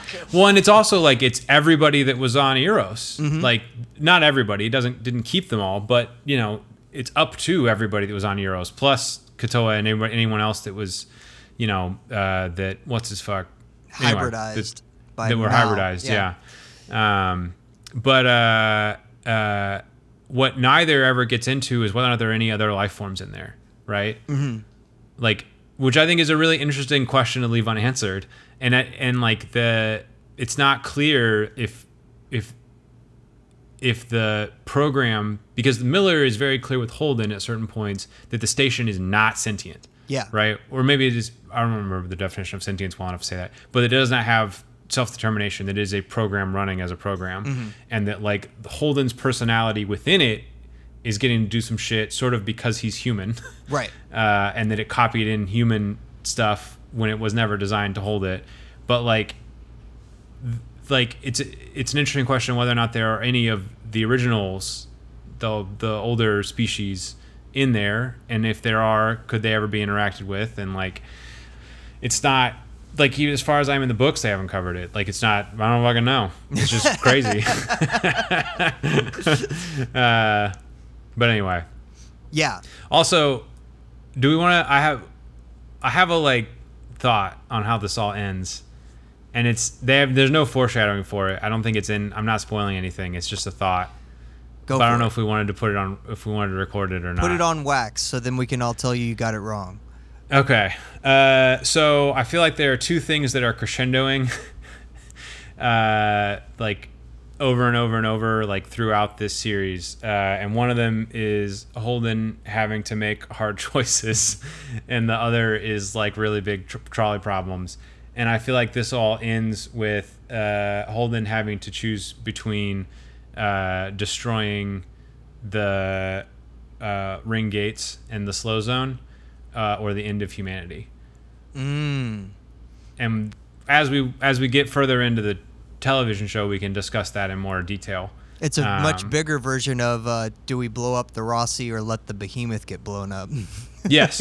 But essentially, like, if you put all of human existence in the balance versus the ability of, like, whatever the details of it, I know you can understand the implications of where I'm going faster than somebody who's at this point and watching the show, which God bless you if you started with us and you haven't run ahead by now, but just in case. But yeah, I think that eventually it'll be Holden at having to choose between the slow zone and human life. Yeah. So anyway, to quickly jump back to the Thomas Prince. Nothing? No commentary? No, I think it's great. I don't want to. I have some good theories, but sure. I feel that I will spoil some things in the future seasons if I tell you what I thought about what you just said. Fine. So I won't spoil it. I should have saved it then. I'm sorry. The back on the Thomas Prince, when all this stuff is going down, like we don't get the same level of holy shit. everything's about to go to hell from the Thomas Prince necessarily, except for they start evacuating all of these representatives that they've brought to the ring to like be goodwill ambassadors. They're like, goodwill's over, guys. Anyone who's here that is not a military personnel needs to get off the ship.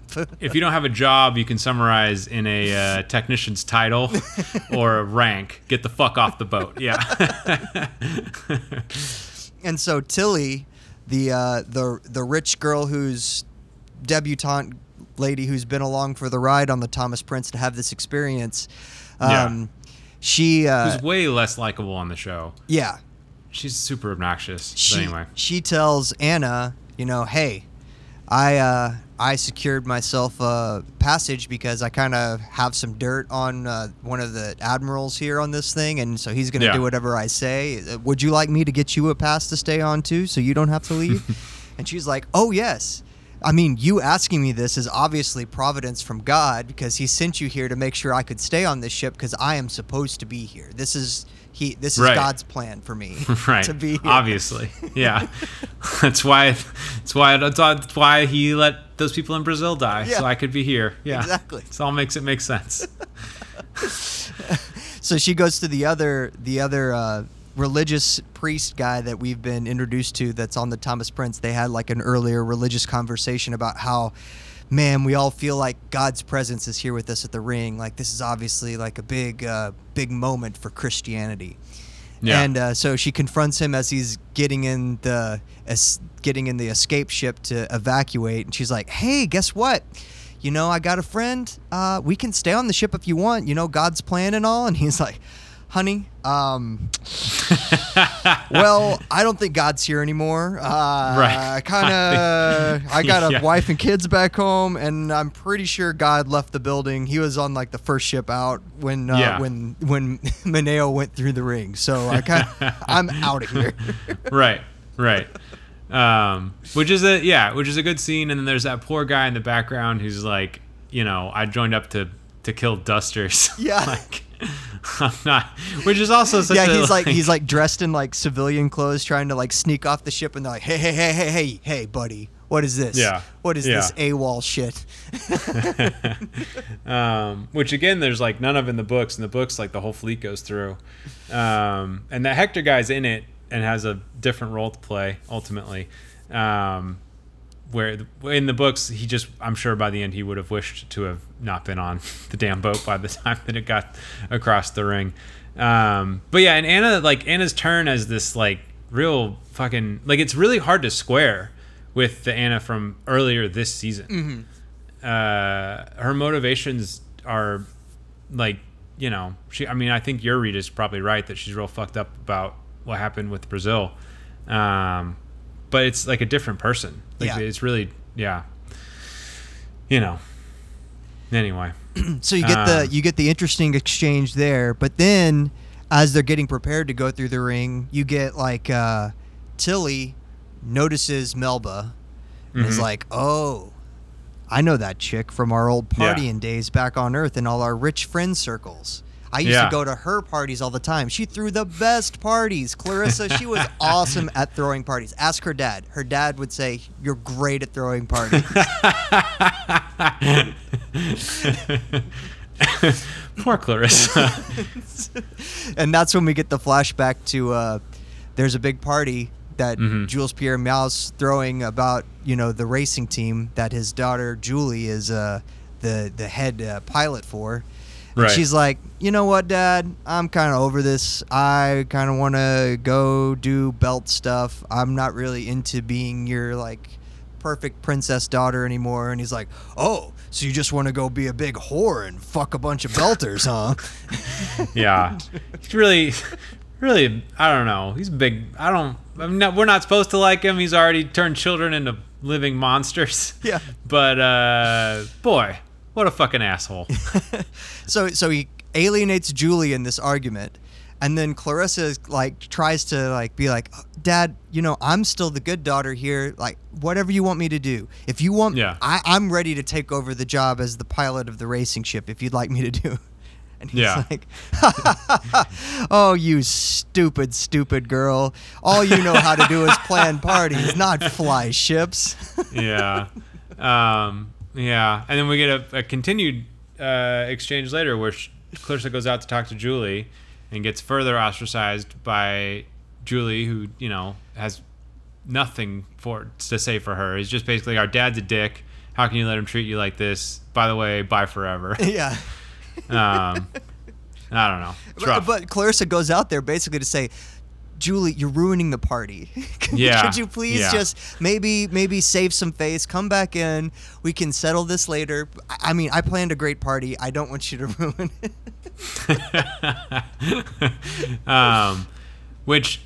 Yeah. And so then at that moment, so through all that, Tilly has now sort of started to figure out who is on the ship with her. Yeah. Which is interesting. The book goes about it a slightly different way where, so that the photographer had met Clarissa once. Okay. To receive the card that he inserted on the Roci, and one of the things he can do with his implants or whatever, he creates a 3D model of his memory of her head, like a 3D image of her face, but it's in black and white. And so it's just like his memory of what she looked like through the echolocation of his fingertips. And it confuses the living fuck out of everybody because he's like, this is who did it. I know what happened. And it looks to everybody like Julie Mao because she's one of the most famous people in the world, or one of the most famous humans ever. And they're all like, it's Julie Mao. Like, what the fuck does that mean? Like, how could it be Julie? It just throws everybody. Holden thinks it's the protomolecule. Like, Holden thinks that the protomolecule manifested through this guy's, like, a version of Julie Mao and it makes him not trust Miller. It's a whole fucking extra thing. Wow. And then finally, Tilly's like, that's not Julie Mao. Like, Julie Mao doesn't look anything like that. Like, I knew them since they were 4 years old. That's Clarissa Mao, and then blah, blah, blah. And there's a manhunt. There's a whole manhunt thing. Book's got a lot of extra shit in it. So, yeah. So Tilly recognizes Clarissa, and she's Yeah. like, that's... She goes up and, like, says, Interesting. like, hey, Clarissa, how have you been doing since, your dad tried to destroy everything and all your stuff got taken from you by the government? And she's like, Clarissa? I don't know that name. I've never heard that name before. My name's Melba. Yeah. So at this And point, then- we jump to where we're back on the control deck of the Thomas Prince, and we're about to go through the ring. And you've got the young Methodist kid who comes up to Anna. And he's like, Oh, yeah. So you think God's going to be on the other side? I'm really nervous just because if God's not on the other side, I don't know what I'm going to do. I'm Methodist. I don't know if I told you that. Yeah, and she's basically like, we're all a little stressed. Why don't you sort yourself out? Yeah, she's kind of like, okay, I'm not going to stand on this part of the bridge anymore. I'm going to move over to this right. side of the bridge where people aren't so weird. Yeah. So they slowly pass through the ring, and I guess that was just too much for young Methodist kid to handle. So he goes to his quarters and he swallows a gun. Yeah. Which is another cool moment of, like, science physics that they have in the show, because, like, if you commit suicide and you're in 0G and you're wearing gravity boots, then your body just, like, floats there amongst the blood that's, like, gushing out of the back of your head. Yeah. Yeah. Stuck to the No, floor. Yeah, they portray that thoroughly. That's true. they got that all right. Yeah, and Anna ends up being sort of roped in to deliver a eulogy for the guy whose death she somewhat precipitated. Yeah. So then, just like Brazil, she now feels like she was going through. She thought she had a calling to go through the ring, but maybe she's like, oh, my real calling was I was supposed to, like, minister to this guy, this troubled soul at this moment. And I was so jazzed about science that I forgot that I'm supposed to be the religious person here. Right. Which is also something that Anna gets to really quickly in the book of just like, it sort of doesn't matter if God exists or not with this new information. I have a skill set which is comforting to people and I will use it. Like, that's awesome. That's such a clear, like, and as someone like whatever, like it obviously connects with things I feel about how do you reconcile like the potential for human connection that exists in spirituality with probably thinking that after your death is just like before you're born. Right. So anyway, obviously I like that perspective because it's similar to mine. But anyway, she gets to do the funeral. She does the eulogy. She does okay. Tilly shows up and is like, "That was great." So I saw someone that I thought I knew before, and it made me really uncomfortable. So now that you're back in the mode of being like a counselor type person, what do you think I should do? Like, do you think I should bring up the fact that I saw Clarissa Mao? Or, I mean, I'm kind of thinking I should just let it go. Her family's been through a whole lot. She's probably hiding. She doesn't want to be noticed. I'll probably just leave her alone. Yeah. No. Anna says, no, you do not leave that woman alone. You go. I only make good decisions, and my name's Anna.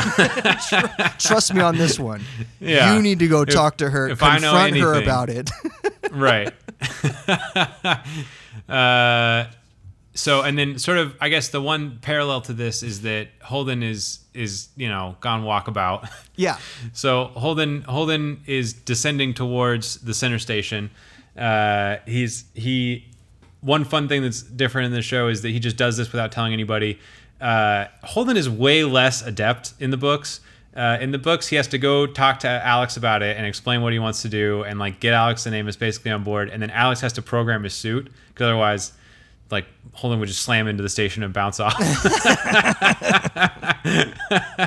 And so like he's like there is that super long conversation with Miller, but in the background is just the suit doing all the things that Alex programmed it to do because he's just on a fucking ride. Like he can't. There's no way he would manage that on his own. Right. But anyway, so while they're descending, we get reintroduced that Bobby's here. Yeah. Which is fun. Bobby's not in the third book at all. I really like the addition of Bobby here. Bobby has an interaction with like, and she's back with the Martians. She's like, right. They forgave her for everything, and they were like, okay, we get it now. We had some bad people. You're gonna be back in with the Marines. We agree with you, Bobby. Sorry about all that mix-up back on Earth. Right, she's back and killing your fire team. Sorry about Ganymede. So yeah, saving all of Mars. What the fuck does Bobby have to do to catch a commission? Right, I know. Like, that's what you saved the entire planet and you stay like. I mean, maybe I don't know. Maybe she just wants to be on a drop ship. That's all she wants. She just wants her fucking power armor back, which is fair. It's badass power armor. But on the dropship down, so the Martians send the dropship out after Holden. Bobby gets him on the horn, and he has like he goes. We learned that he can continue to be conversing with Miller as long as someone's only talking to him. Yeah, because he like has a full I'm a crazy person interaction with Bobby. Shut up! Yeah. Shut up! I'm trying to talk. Okay. Who are you talking to? Who are you talking to, Jim? He drops down into the station. There's some fun stuff with little visual fuck ups where he's going 5, like he's descending like literally into the station, falling sort of down into it. And Miller's like, oh, you're gonna have to slow down, and we get a shot of his HUD going 5 kilometers an hour. He like does some shit to quote unquote slow himself down, and they just recycled the same HUD shots. Now he's going 5 kilometers an hour still. The audio description says he releases a parachute. He does release. That's earlier, yeah. And before he gets to the. How would that even do anything? It's got like. There's no parachute. air. Yeah, no. It's got like it's like a big broad. Has like gas canisters on all 4. Okay, so it's like a retro rocket type of thing that.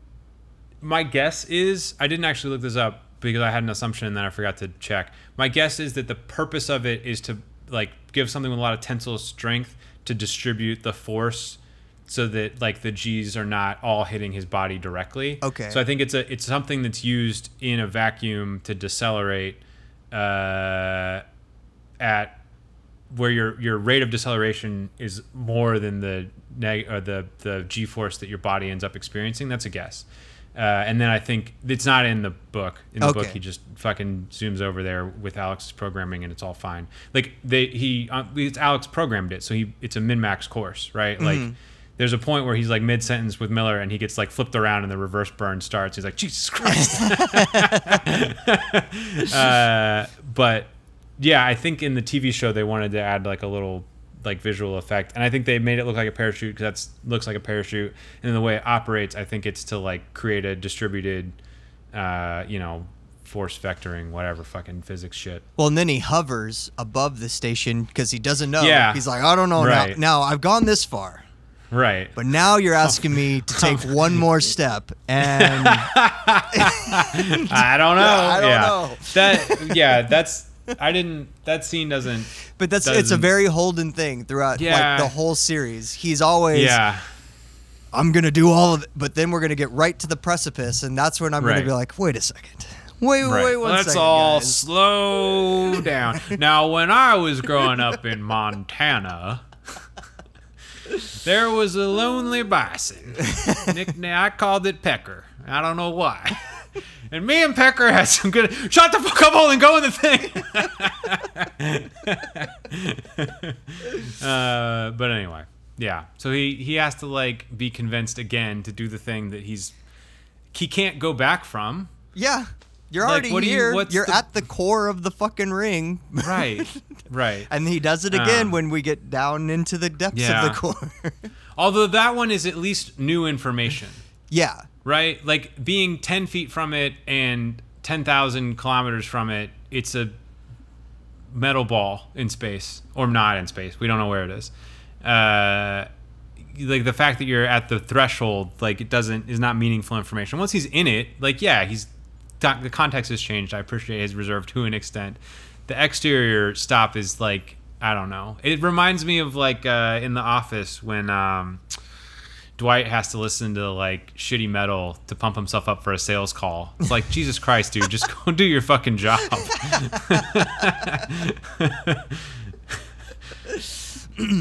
So yeah,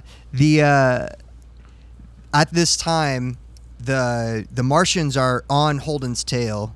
Yeah. And because he's decelerated towards the thing, now they're catching up with him. And he knows that they're going to get there eventually. And Miller's like, hey, you got these people following you. You better hurry up before they get here. We got to do this before they get here.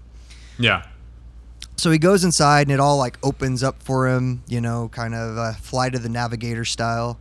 Yeah. And he gets into the interior and there's this pillar that has like an opening in it where it's a perfect spot for a person to put their hand. And that's when Miller's like, look, I needed an actual real person to come here to complete this circuit. That's why I needed you here. I couldn't do it. I've did everything I could do. Now it's up to you to finish this off. And right at that time is when the Martian Marines barrel down into the chamber to show off. And as the Marines were getting ready to drop in, you saw like the lead guy like strap like 4 extra grenades to his chest because he's like, you never know when you're going to need 4 more grenades. Chekhov's grenade. So of course, when they get down there, what are we going to do? What are we going to use to try to defuse the situation? Yeah. Oop. Yeah. Let's first they try and shoot him, and I really like how he ducks from it. Yeah. Which, like, he's like, ah! And they all look at it, and then all the bullets are caught in the purple. It's like, what the fuck do you think was going to happen? Yep. And so then he's like, just let me do this. You guys don't understand. You need to get out of here, or you're all going to die. Yeah. And the dude's like, I'll show you who's going to die. Grenade! Lob. And so then that's when the ring actually is like, reacts like, the beehive just got kicked.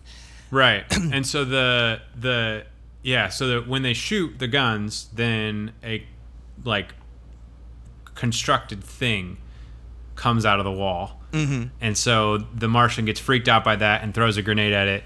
Miller has a line so then the station reacting to this grenade blast lifts the Martian who threw it up into the air, disassembles him the way that it disassembled that science station, the Arbogast, the Arbogast, and then uses him like putty to fill the floor in. Mm-hmm. In the book, it's a little different.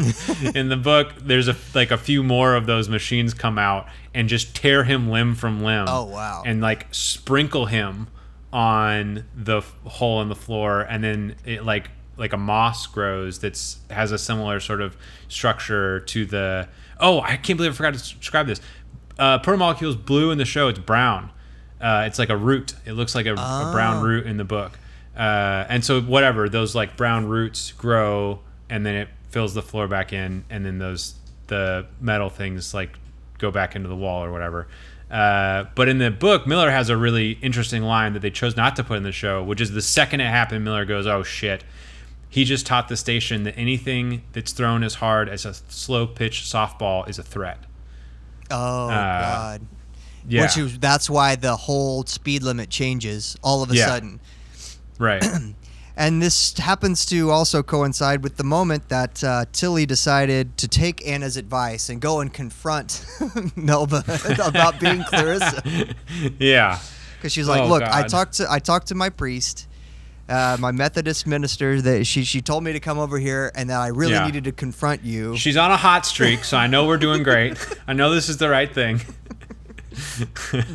And then but that's the exact time when the grenade gets launched and the speed limit changes for everybody inside the ring, and everyone who's not strapped in gets tossed about as if they, just hit a wall. And so we've seen Melba already like click her jaw when she goes to kill Ren, so she's obviously got these body enhancements that she's had installed so she can have like super strength and, for very short bursts and kill people with her bare hands. And when Tilly goes to confront her, we see her do the whole, well, guess I'm going to have to fucking kill Tilly. She does the little jaw lock or whatever where she bites down on her back molar and, gets ready to do her superhuman body movement. But that's right at the moment when the speed limit changes and we see Tilly get slammed up against the ceiling of the ship. Yeah. And it just kind of blinks out, right? That's the end of this episode for them. And then I guess the one detail that's just kind of fun is in the book they detail that it's a circular motion with her tongue on this little line that she can feel on the roof of her mouth twice. And that activates all of her like extra adrenal glands.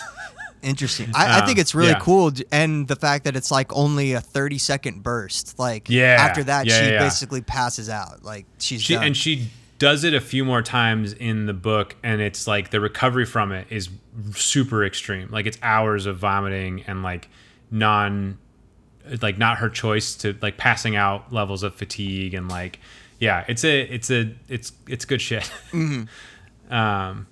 And we've only been kind of introduced to some of those body modifications. Like, obviously, the camera guy has, like, some tech that are body modifications. And going all the way back to season 1, like, episode 1, the spy had his body modifications, but also the dude that is the one that connected them to Julie Mao, who was, like, the dock worker guy. They found that he was, like, had a bunch of false identities, and it was because he had all those body mods, too. So this is the first time we're really kind of seeing some of the more advanced stuff in action. Yeah, her Tinder boyfriend. The guy from Space Tinder. Who gets got in that fucking uprising. That's right. Yep. Yeah. So we kind of get just the blackout of them getting thrown against the ceiling. And then we flash back to Holden, who is still in the room with the Martians, and Miller's like really pressing on him, like, this is your chance. Like, they're all now or never. Emotionally dealing with watching their commanding officer be turned into fucking floor putty. Now or never. And Holden, in classic Holden fashion, finally does act, and then once he acts recklessly. And just throws his whole hand in to make the connection. And so, So then I want to hear your description of what happens next, because the narrative format of it is like way more descriptive. I thought that's where the episode ended, so you need to remind me. So it runs through him what he sees. So he's falling naked, and we learn that he doesn't miss any leg days because like he's got some fucking he sees the on end. him. He sees the end of worlds, like multiple worlds, other worlds that are not Earth. He sees them all end. Right, and it runs backwards. Mm-hmm. So he sees the Arbogast be put back together. He sees gates closing. He sees big pulses that come out of the central station and go through a ring and turn suns blue. Yep. Basically vaporize the star system. The ring. Right. It looks like the ring might be a weapon that is used to then vaporize other star systems by taking out their star. Yeah.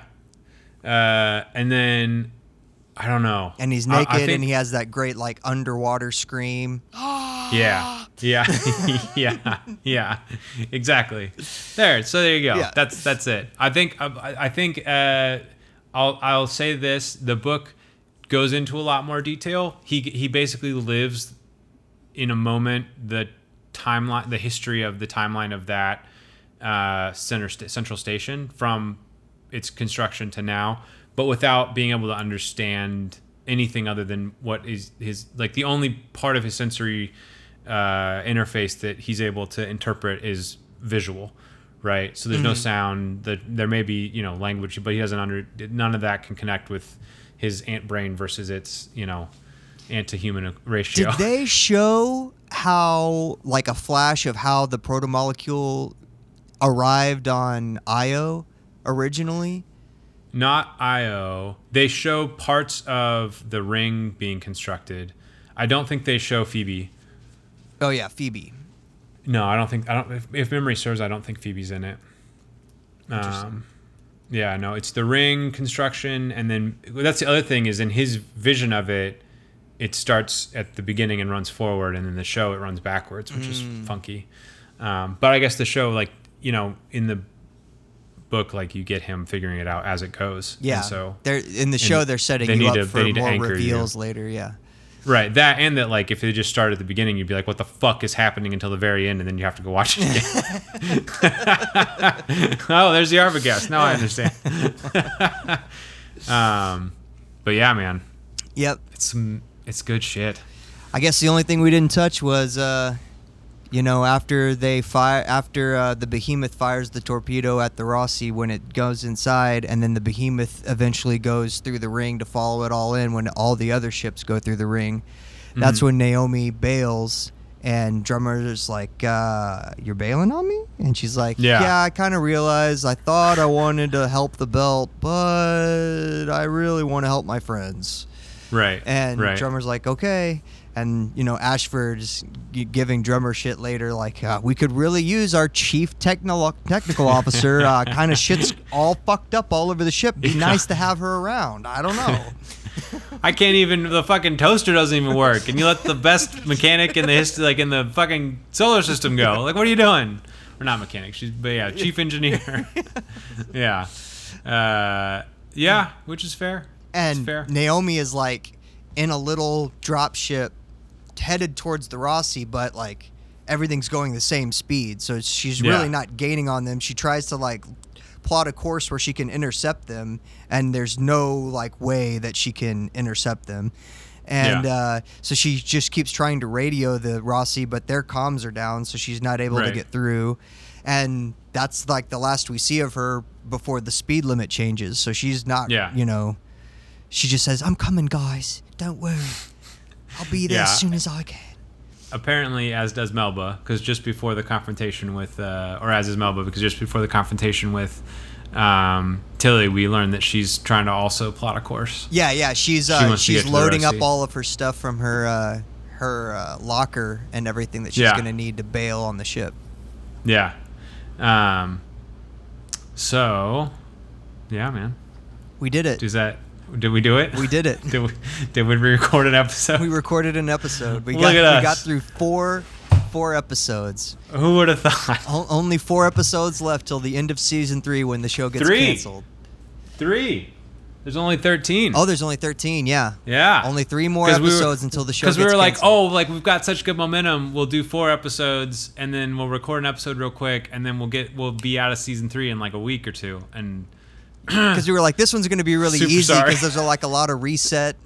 You know, Yeah. we didn't even talk about how the boring reset was when Anna's talking to the captain of the fucking Thomas Prince, and he's like, Oh, that so shit let me sucks. explain to you what the Yeah. protomolecule is. Oh, and that then shit it went sucks. to Venus. And guess Yeah. what happened then? And you're like, we all watched the first We 2.5 fucking watched the seasons of the show, show. With, Yeah. You guys think that 6 months has gone by, but guess what? We watched it last week, Yeah, and yeah, this we is now watched it yesterday. episode Yeah. 7. yeah. And then there's also all the roundtables on the Thomas Prince suck. Yeah. Because then once they get to the ring and you've got your like, I'm a xenophobe. I'd like to say some things. I'm in this show to be hateful, to remind you that hate exists. Yeah. But anyway, I mean, it's good. Like, I'm not. It sucks only in that it's compressed and they're doing what they can in this. I don't mean to say I dislike it. It's just not worth discussing in great detail. I do wonder if there's decisions that are being made now, like when they were writing this. Like, did they know that like the season 3 was the end and they hadn't been renewed yet on Sci-Fi, and they were like, oh man, we're gonna have to like compress some of these storylines that we want to do because we don't know like what our future is beyond the end of season 3 at this point. I wonder if there's like some decisions that were made before they got picked up by Amazon, you know, how it all works out, because this is the last of the Sci-Fi. This is Right. the last of the Sci-Fi experience. So I've watched interviews with them where they discuss this transition. There's like a 2-hour long interview with like a weird Swiss man who like which was made right before, like the interview was published right before season 4 came out, and so part of it is just all of this. And what I remember from them discussing in that, and of course, you know, I'm sure that to an extent there's some politics in it, like they don't want to burn bridges, but they talked about how they were all pretty surprised by Sci-Fi's decision after season 3. Okay. And then that once the decision had occurred, they figured that was it, and then they were also further surprised by the ability of the fans to like create a big enough stir that Amazon picked it up and everything else. And like, well, I don't know, we got lots of time for that later. I think that season 3, I think they made some really big decisions about what characters they were going to feature and how they were going to move them around that have to do with trying to, like, you can have as many characters in a book as you have time to describe, right?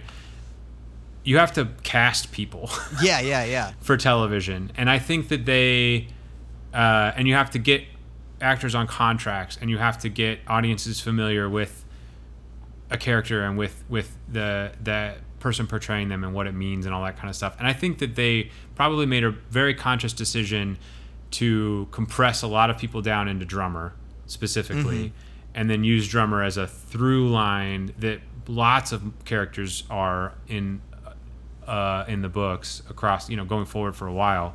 And then to further make some choices that really change, like, for example, well, I guess that's a topic for next episode. There's a ton of shit on the Behemoth that just isn't in this book at all. Like, the whole crew of the Rossi ends up fighting a boarding action onto the Behemoth that takes like several chapters of like really brutal, like room to room fighting.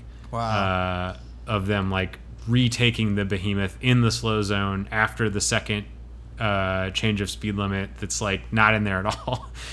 There's a character that's in book 2 that makes it a long way into book 3 and then is murdered, and then that's a precipitating fact for like a character that's in the books in book 4, but that like everything they do is given to Drummer, so there's no reason to have this whole other character who gets murdered that like like I think once you start to compress it down, you're like, all right, like we kind of need to get aligned, right? Like, I think probably that when they're storyboarding season 4, like, for reasons that are germane to talk about once we're in season 4, it doesn't chop up. Season 4 is like one thing.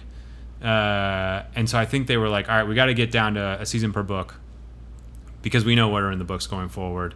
We need to like take 3 or 4 characters and bring them into one actor, and that ends up being Drummer. And then like, all right, so how do we make that work in the 7 episodes we have budgeted? Yeah. Like I think, and honestly, like I think these are, having watched these multiple times without the book, they're really like, fuck, there's a lot of momentum. Mm-hmm. Like you get like 30, 45 minutes of reset, and then like this shit fucking goes, moves fast, and it just goes, and it's like super compelling, super interesting. There's a lot of shit that pays off really well in the TV show that they haven't even had time to like build into the books yet. Yeah.